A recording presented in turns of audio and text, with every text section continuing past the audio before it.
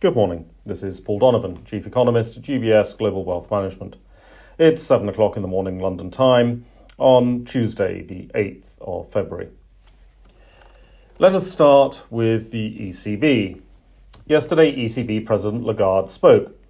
This is not, of course, an entirely unusual event. The most unusual thing was that ECB President Lagarde spoke only once yesterday.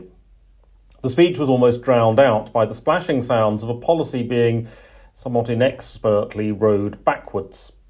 Last week, the ECB's comments were interpreted as meaning multiple rate hikes were just around the corner. Yesterday, that position was reversed, or at least made more confused, as the ECB president suggested that any move would be gradual and there was little chance of a, quote, measurable tightening of monetary policy this year. As markets spend most of their time measuring moves in interest rates to the nearest 1/100th of 1%, taken literally, that would be a very strong statement. It is perhaps best not to take the ECB president's comments too literally. So, where do we end up? Quantitative policy can and should be tightened as soon as possible. The liquidity is simply not necessary. Monetary policy can be more measured. Raising interest rates is largely irrelevant to the very unusual sort of inflation that we have today. Markets should probably focus on economic realities rather than the splashing sounds coming from the ECB rowboat to best judge where policy is heading. Meanwhile, there has been more noise about the situation in the Ukraine, with signs of disagreement between Germany and the United States over the approach to the Nord Stream 2 gas pipeline in the event of a conflict in the region. This is not necessarily surprising, though it does serve as a diplomatic complication.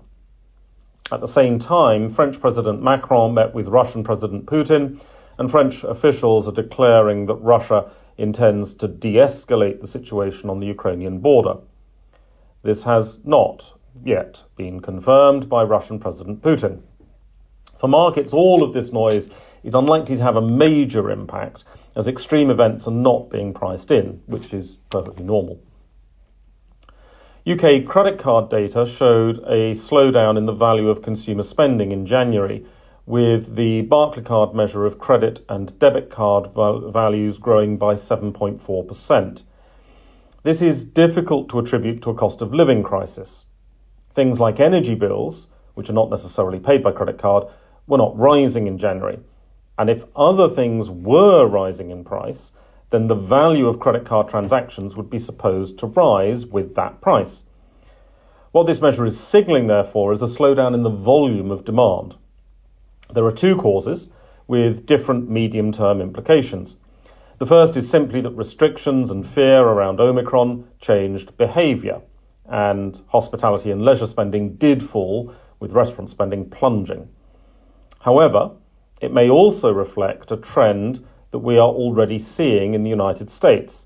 The pandemic-related savings stockpile being spent, people are now going back to a more normal level of demand for goods. There is also the point that the person who bought the washing machine in 2021 is unlikely to be rushing to upgrade their washing machine to the latest model in 2022. The day ahead has a relatively quiet data calendar. There's some industrial production data from Spain for December and December Italian retail sales. These are not normally big market movers, although industrial production data is moderately interesting in the broader European context and considering whether Omicron is having any supply-side impact. The US National Federation of Independent Business Small Businesses Survey opinion poll is due, but it is especially important to stress the risks of political polarisation distorting sentiment opinion polls like that of the NFIB at the moment. That's all for today. Have a good day.